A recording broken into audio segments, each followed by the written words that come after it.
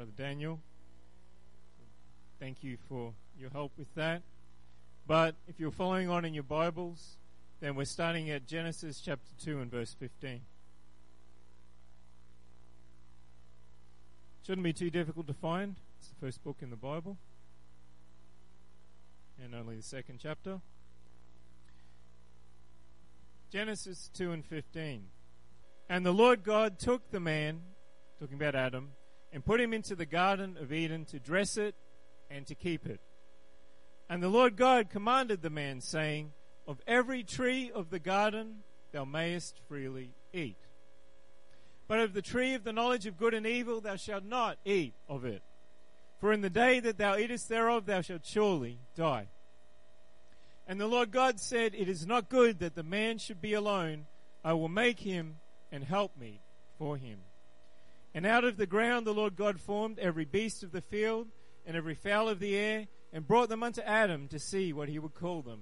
And whatsoever Adam called every living creature, that was the name thereof. And Adam gave names to all cattle, and to the fowl of the air, and to every beast of the field. But for Adam there was not found an helpmeet for him. And the Lord God caused a deep sleep to fall upon Adam, and he slept. And he took one of his ribs, and closed up the flesh instead thereof. And the rib which the Lord God had taken from man, made he a woman, and brought her unto the man. And Adam said, This is now bone of my bones, and flesh of my flesh. She shall be called woman, because she was taken out of man. Therefore shall a man leave his father and his mother, and shall cleave unto his wife, and they shall be one flesh. And they were both naked, the man and his wife, and were not ashamed. We have the story of the creation of the first man and the first woman. But there was a problem that rose up pretty soon afterwards. In Genesis 3, in verse 1, Now the serpent was more subtle than any beast of the field which the Lord God had made. And he said unto the woman, Yea, as God said, Ye shall not eat of every tree of the garden. And the woman said unto the serpent, We may eat of the fruit of the trees of the garden. But of the fruit of the tree which is in the midst of the garden, God has said, Ye shall not eat of it, neither shall ye touch it, lest ye die. And the serpent said unto the woman, Ye shall not surely die. For God doth know that in the day ye eat thereof, then your eyes shall be opened, and ye shall be as gods, knowing good and evil. And when the woman saw that the tree was good for food, and that it was pleasant to the eyes, and a tree to be desired to make one wise, she took of the fruit thereof, and did eat, and gave also unto her husband with her, and he did eat. It's not mentioned whether Eve was told by God himself what was forbidden. The Bible talks about God telling Adam what was forbidden and what wasn't. We know that God walked with them in the cool of the evening. So God may have reiterated to Eve what he told Adam.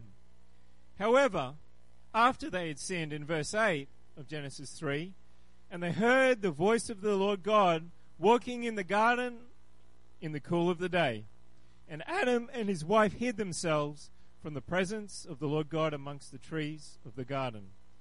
And the Lord God called unto Adam and said unto him, Where art thou? God didn't call to both Adam and Eve, but he called to Adam. It appears that God had a special relationship with Adam, and Eve may well have learned what God had said through Adam. Genesis 3:10, And he said, I heard thy voice in the garden, and was afraid because I was naked, and I hid myself.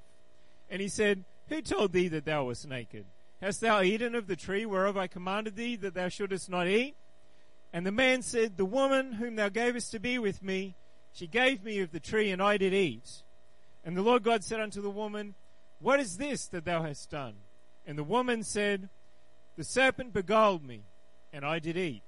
And the Lord God said unto the serpent, Because thou hast done this, thou art cursed above all thy cattle, and above every beast of the field. Upon thy belly shalt thou go. And he gives the rest of the curse to the serpent. Notice that both the Bible and God refers to Eve as the woman and doesn't use her name. It seems that she didn't have a special relationship with God. They weren't on a first-name basis. And she had a relationship with God through her husband. It appears that Eve had a second-hand experience with God. And notice who gave in to the temptation first. It was Eve. Adam was right there beside her, as Genesis 3 and verse 6 says, but he wasn't the one that the serpent went after.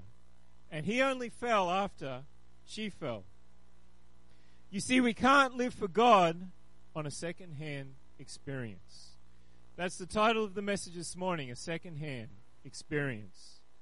We have to have a personal, one-to-one relationship with God himself, ourselves. Eve was relying on her husband to stop her from doing wrong and to guide her in the ways of God. But your husband and your wife, or your wife, will not always be around when Satan attacks you.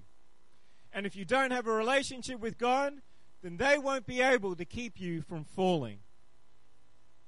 Because a relationship with God is a personal thing. You either have it or you don't. If you don't, you become an open target for the enemy, as Eve found out to her great dismay. The serpent didn't target Adam, even though he was right there in the same place. He targeted Eve. And notice that after Eve sinned, Adam sinned as well.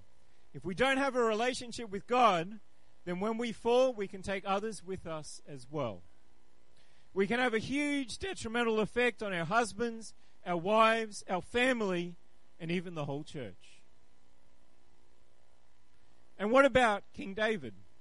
He was a leader over all Israel, and he had a wonderful relationship with God. The Bible says in Acts chapter 13 verse 21, and afterward they desired a king. And God gave unto them Saul the son of Cis, a man of the tribe of Benjamin, by the space of 40 years. And when he had removed him, he raised up unto them David to be their king, to whom also he gave testimony and said, I have found David the son of Jesse, a man after mine own heart, which shall fulfill all my will. That's something that's incredible that God would say about someone following him. It talks about a special relationship. It talks about a closeness. David wrote most of the Psalms and rejoiced greatly in God. The Bible tells us that when the Ark of the Covenant was being carried to the city of David in 2 Psalms 6 and 14, and David danced before the Lord with all his might, and David was girded with a linen ephod. So David and all the house of Israel brought up the ark of the Lord with shouting, with the sound of the trumpet. And as the ark of the Lord came into the city of David, Michal, Saul's daughter, looked through a window and saw King David leaping and dancing before the Lord, and she despised him in her heart. And they brought in the ark of the Lord and set it in his place in the midst of the tabernacle. David had pitched for it. And David offered burnt offerings and peace offerings before the Lord. It was a time of great rejoicing. David blessed the people. He gave them food. It was a great feast because the ark had returned to where it was meant to be. And then in verse 20 it continues on. Then David returned to bless his household. And Michal, the daughter of Saul, came out to meet David and said, how glorious was the king of Israel today, who uncovered himself today in the eyes of the handmaids of his servants, as one of the vain fellows shamelessly uncovereth himself. And David said unto Michal, it was before the Lord, which chose me before thy father, and before all his house, to appoint me ruler over the people of the Lord, over Israel. Therefore will I play before the Lord. And I will yet be more vile than thus, and will be base in mine own sight. And of the maidservants which thou hast spoken of them shall I be had in honor. Therefore Michal, the daughter of Saul, had no child by the day unto the day of her death. So Michal, David's wife, despised her husband when he worshipped God, because her heart wasn't right before God, and God gave her the judgment that she was childless. Being married to the king, a spiritual and a godly man, didn't stop her from falling.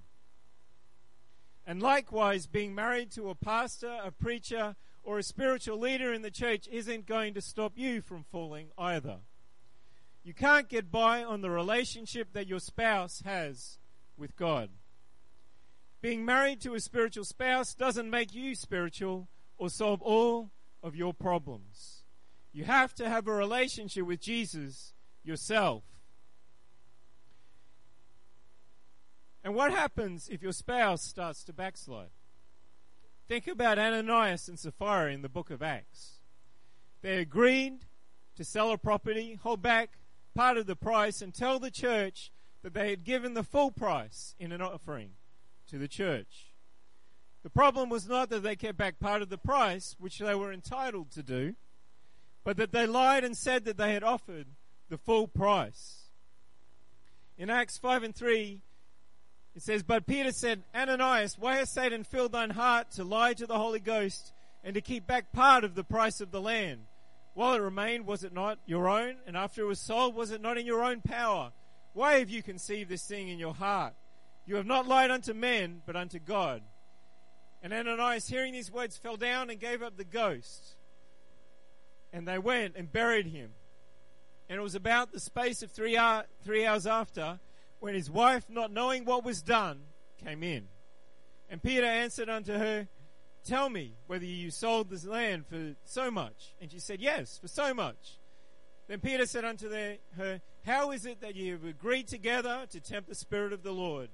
And then basically the same judgment came on her as came on her husband. Notice that Ananias and Sapphira were given very separate judgments. They were judged by God at different times. Sapphira couldn't say that she was misled by her husband and use that as an excuse. She was given the same death sentence as her husband. But if she had a proper relationship with Jesus, she didn't have to follow the wickedness of her husband. If she had that relationship with God, she could have stood for what was right. It's all about the relationship.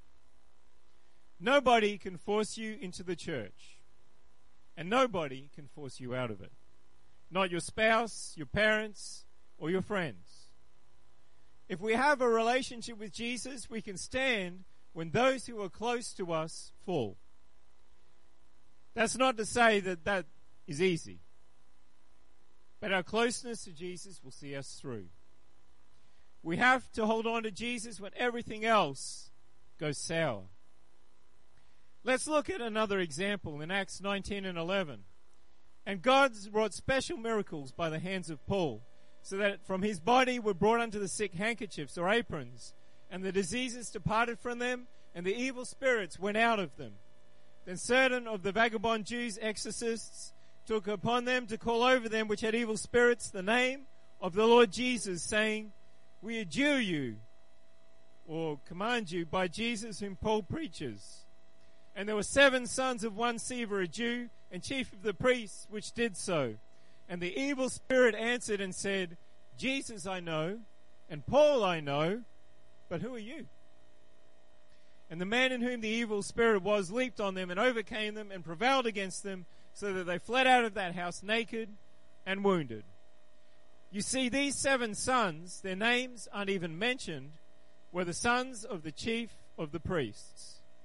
They were trying to do a work for God, or maybe even for their own pride, but they didn't have a relationship with Jesus. They had a lot going for them. They were the sons of a great Jewish leader, but they tried to do something without being close to Jesus first. Notice what the evil spirit said. "Jesus I know, and Paul I know, but who are you?" See, Satan knows those who have a relationship with Jesus. He knew who Paul was.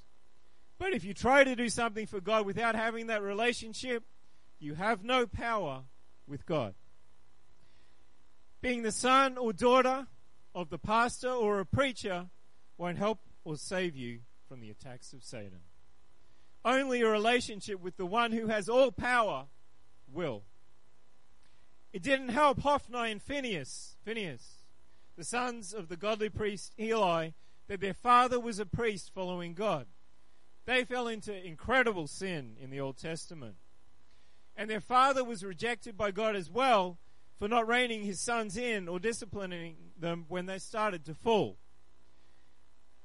The Bible also says that Hophni and Phinehas were also priests. So holding an office in the church or being a preacher doesn't stop you from falling either.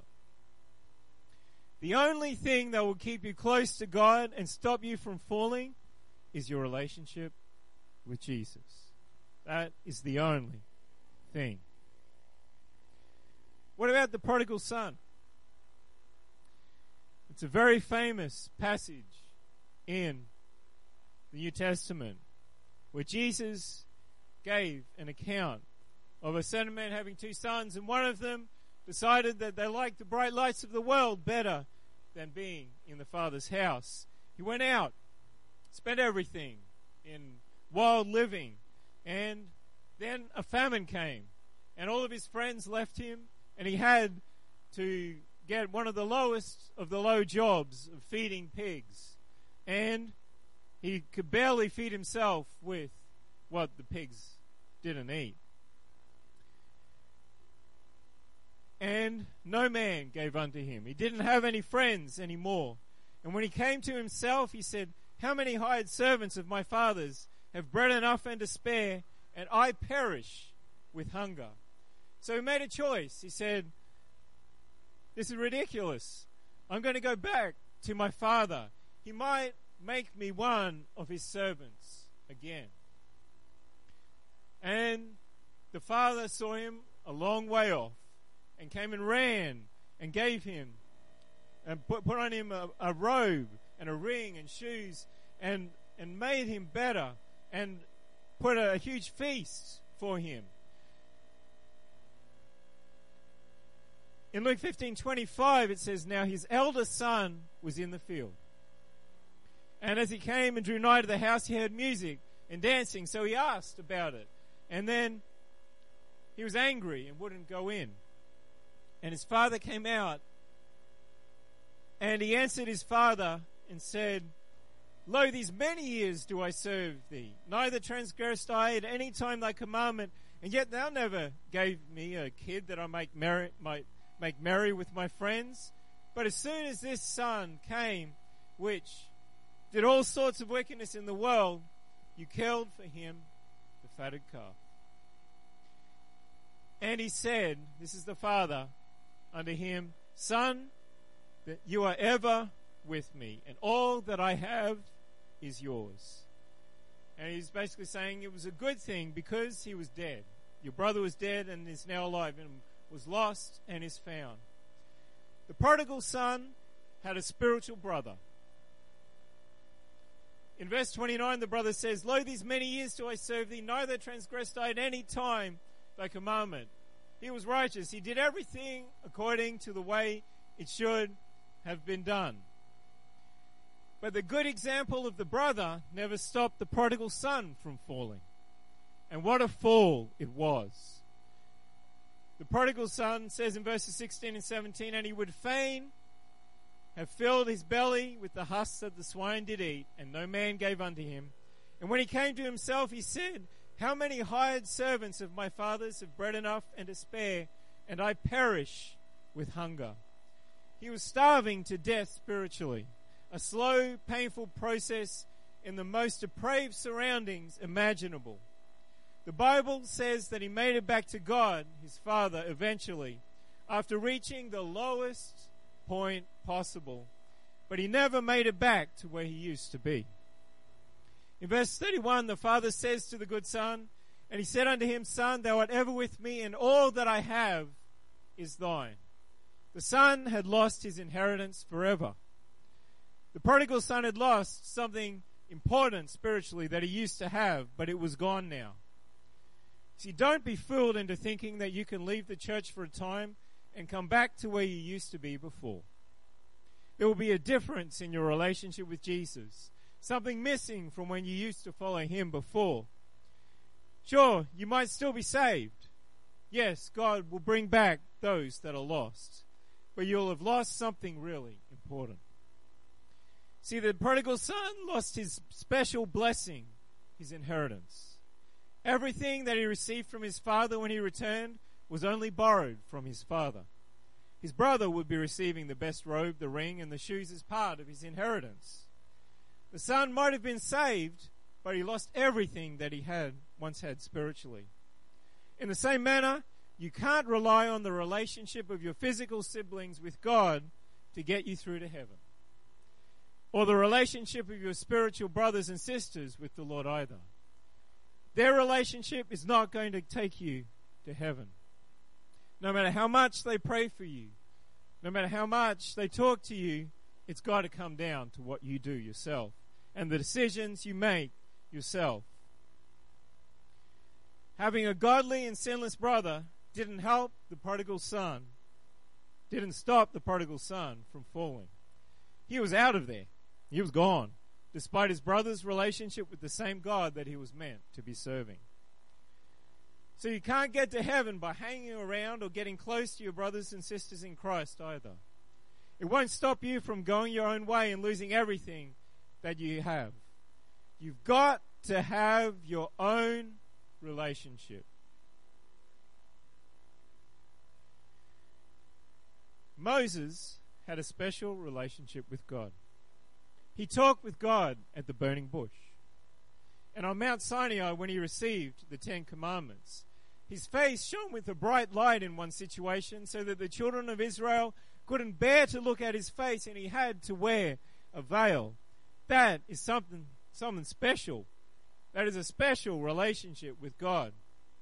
He interceded that God wouldn't destroy Israel on more than one occasion. I think it was 3 times. This was a man who had a relationship with God. But soon after Moses was away on the mountaintop receiving the 10 Commandments, the children of Israel started to sin by making and worshipping idols, sleeping around, and many other things that go along with that. Israel didn't have a relationship with God. They were trying to follow God through the relationship of their leader, but that never works. It's never enough. They had seen the great power of God when he had delivered them out of the hands of the Egyptians. They had an experience with God, but they didn't have a relationship. You see, you can have an experience with God without having a relationship. In the same vein, we can't live through the experience of our pastor or our church leaders either. They're there, we're there, to help you along the journey. But we can't sit down and force you to pray each day. We can't sit down and force you to make the right decisions. We'd love to be able to do that, not because we like control, but we want to see people in heaven. We want to see people saved. But it comes down to the choices you make in your lives as you walk or don't walk with God each day. It comes down to your experience and your relationship with God. You see, our pastor, our church leaders can't be with us all the time. And when we are tempted of Satan, their strength isn't going to sustain us at all. It will be where we stand with God that will either keep us following Jesus or will cause us to choose the wrong option. We talked about that in great length in the teaching this morning. You can come to church as often as you want and listen to the anointed preaching of the pastor and other ministers. It might make you feel good to be part of the church, but it won't get you to heaven, not on its own. Just listening to preaching won't save you. You have to have a relationship with the one the pastor and the ministers are preaching about. What does the Bible say? James chapter 1 verse 21. Wherefore lay apart all filthiness and superfluity of naughtiness, and receive with meekness the engrafted word, which is able to save your souls. But be ye doers of the word, and not hearers only, deceiving your own selves. For if any be a hearer of the word and not a doer, he is like unto a man beholding his natural face in a glass, in a mirror. For he beholds himself, and goes his way, and straightway forgets what manner of man he was. But whoso looks into the perfect law of liberty, and continues therein, he being not a forgetful hearer, but a doer of the work, this man shall be blessed in his deed. We need to be doers of the word and not just listeners. In the New Testament, the Pharisees and the Sadducees were the spiritual leaders, but they were on the wrong track. The Bible says that not only were they getting it wrong, but they were hindering the walk of God in people who were following God rightly as well. These days, there are also TV preachers and big names in the Christian world that people look up to.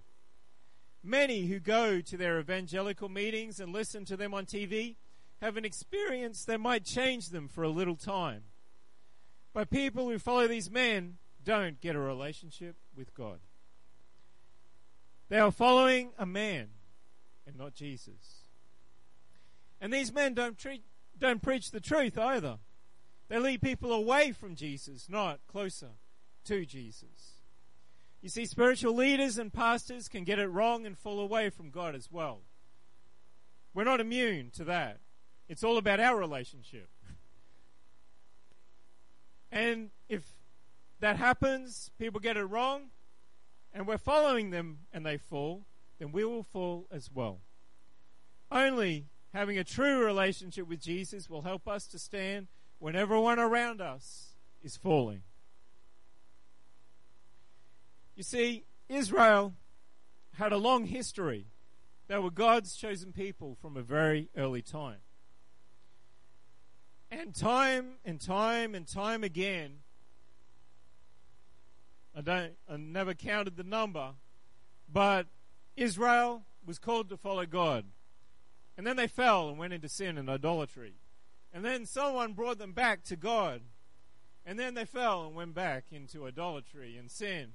And it happened again and again, rinse and repeat, and just again and again and again.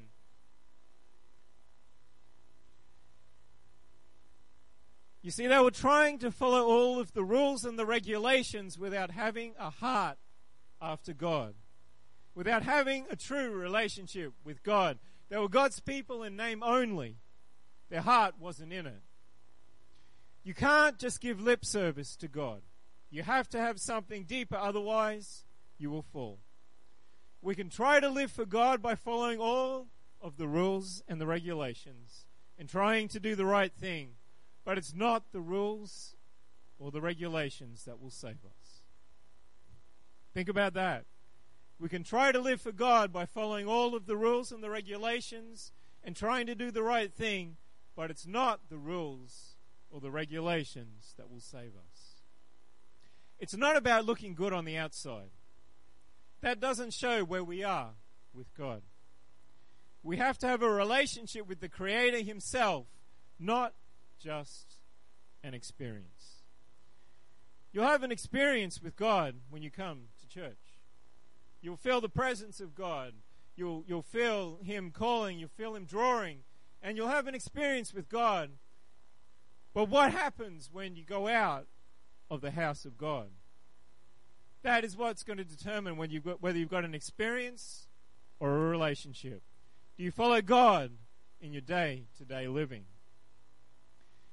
The Bible talks about Judas Iscariot in the Psalms.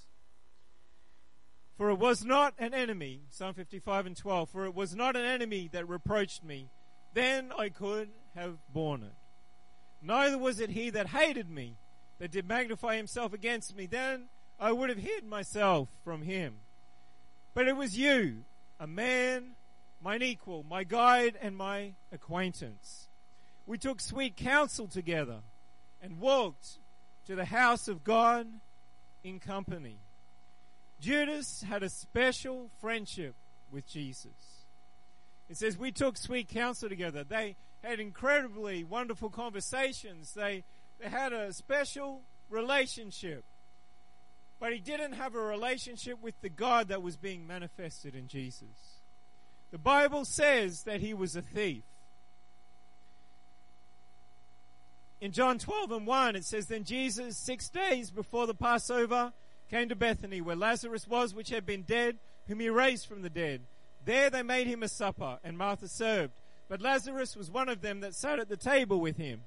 Then took Mary a pound of ointment of spikenard, very costly, and anointed the feet of Jesus, and wiped his feet with her hair, and the house was filled with the odor of the ointment. Then saith one of his disciples, Judas Iscariot, Simon's son, which should betray him, why was not this ointment sold for 300 pence and given to the poor? This he said not that he cared for the poor, but because he was a thief, and had the bag and bare what was put therein. It appears that Judas was in charge of holding Jesus' money, and was in charge of distributing that money to the poor. But he stole from it instead. This was a position of great trust, but Judas abused it.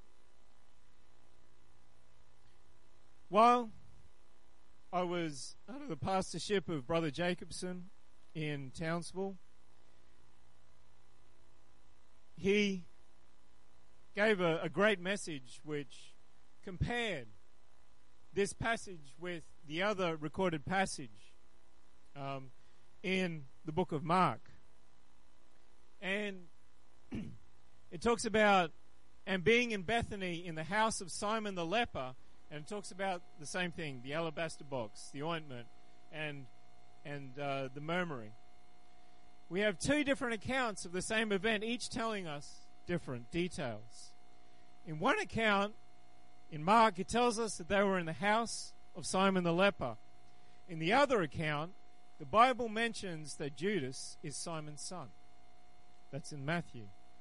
It's not a coincidence that the Bible mentions that Judas is Simon's son in the other account of the same event, and that they were in Simon the leper's house in the other. The Bible is telling us that Judas is the son of the man whose house he was in at that time. The Bible also calls him Simon the leper and not Simon who was previously a leper. So it appears that Jesus didn't heal Judas's father, even though he healed many others.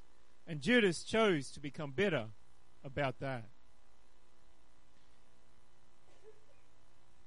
You see, Judas had a friendship with Jesus, but he didn't have a relationship with God. His close friendship with Jesus wasn't enough to save him or keep him from going bad. It didn't stop Judas from becoming a thief or getting bitter with God. We know that Judas betrayed Jesus into the hands of the Jews, causing him to be killed. And he hung himself when he realized his mistake and couldn't fix it. He backslid completely. You see, we can't rely on our friends' relationship with God either, no matter how close we are with them.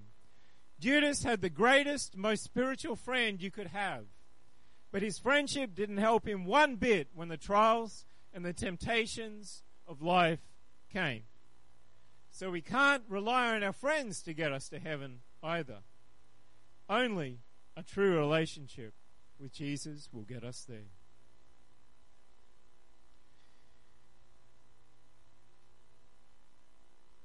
Our past relationship won't get us to heaven either. If you were close to Jesus previously, it doesn't mean that you're close to Jesus now. A relationship has to be maintained. Have you ever spoken to someone you used to know very well but haven't talked to for a while? It can be a struggle to find things to say and can be a little uncomfortable, whereas you were comfortable and able to talk easily and at great length before. What happened?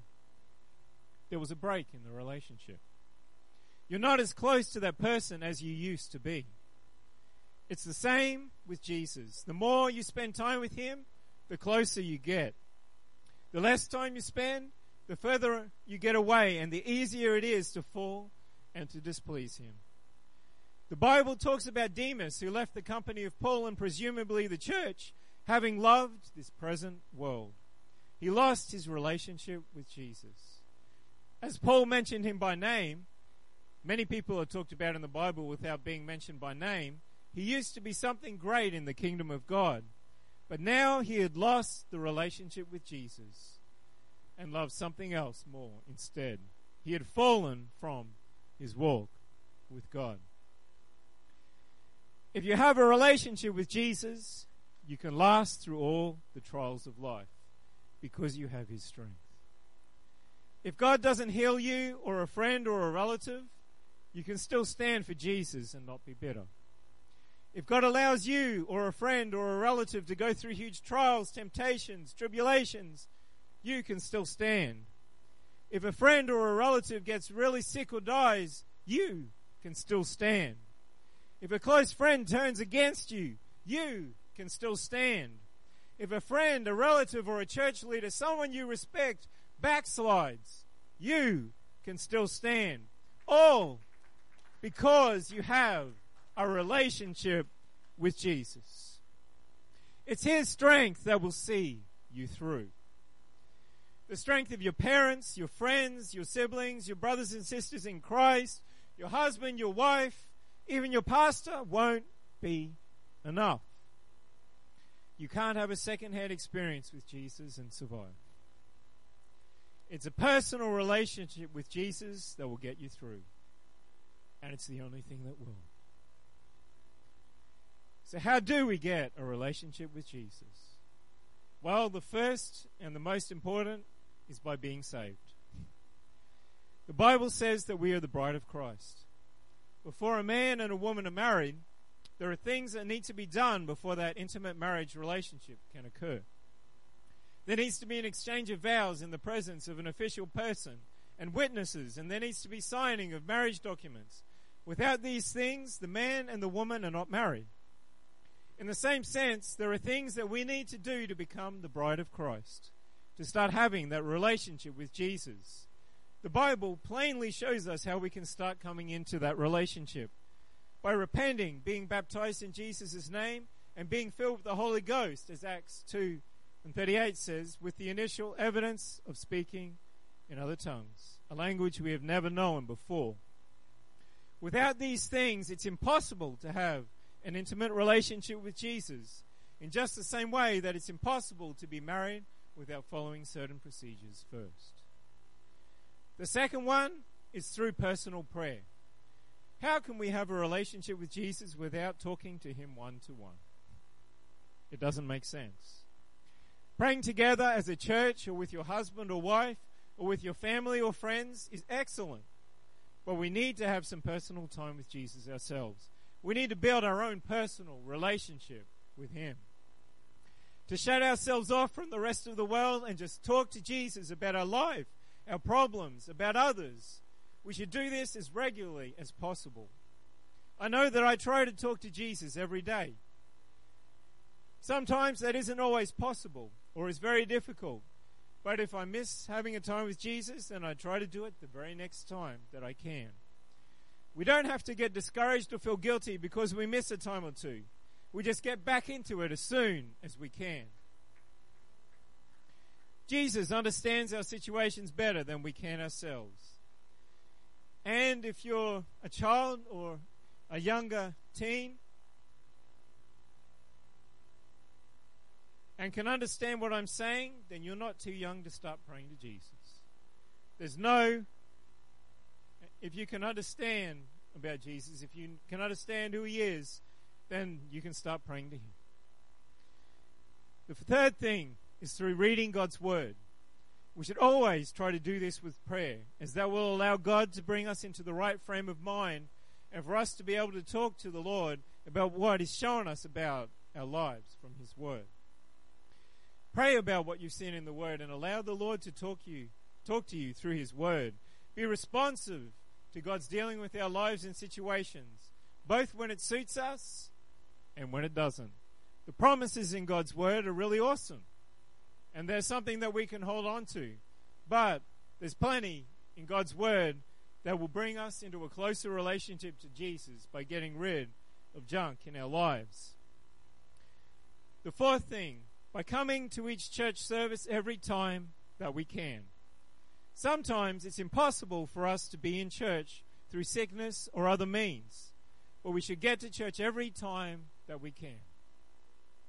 The Bible tells us in Hebrews 10:25, not forsaking the assembling of ourselves together as the manner of some is, but exhorting one another, and so much the more as you see the day approaching. We can be encouraged when we get into God's house.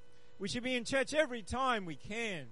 Having a relationship with Jesus is a personal thing, but the Bible tells us plainly that we can't have a proper relationship to Jesus without going to church, with our brothers and our sisters as well. It's in church that God has the greatest chance of dealing with our lives and the direction we're taking, allowing us to get closer to Jesus. And that's what we want, right? The preaching of the Word will open up God's Word in our lives in a way that just our own personal times cannot. There's plenty of people that pray to God day after day after day, and what they believe is off the deep end because they don't get that correction from God's house. We can't just do it on our own. God doesn't reveal everything to one person. Think about that. Nobody has all revelations from the Bible. Preachers are still getting new revelations from God's Word that nobody else has heard preached before. And if you're not in church to hear these revelations, then you're missing out on a chance to get a closer relationship to Jesus by knowing more about Him and His Word. And the fifth and final thing you can do is by being open to God's leading and guiding. We don't want to harden our hearts when God is speaking to us. The quickest way to kill a relationship with God is to not listen to Him when He speaks. Husbands and wives would know this. There has to be two-way communication for the relationship between a husband and wife, or even between a boyfriend and a girlfriend, to develop and to grow. Without that communication, the closeness of the relationship dies. That's why long-distance relationships are really hard to maintain. There has to be listening and responding to Jesus as well as just talking to Him. If you're doing all the talking, then there's something wrong. You need to give Him the ability to talk to your life as well. If I could get someone to the piano, please.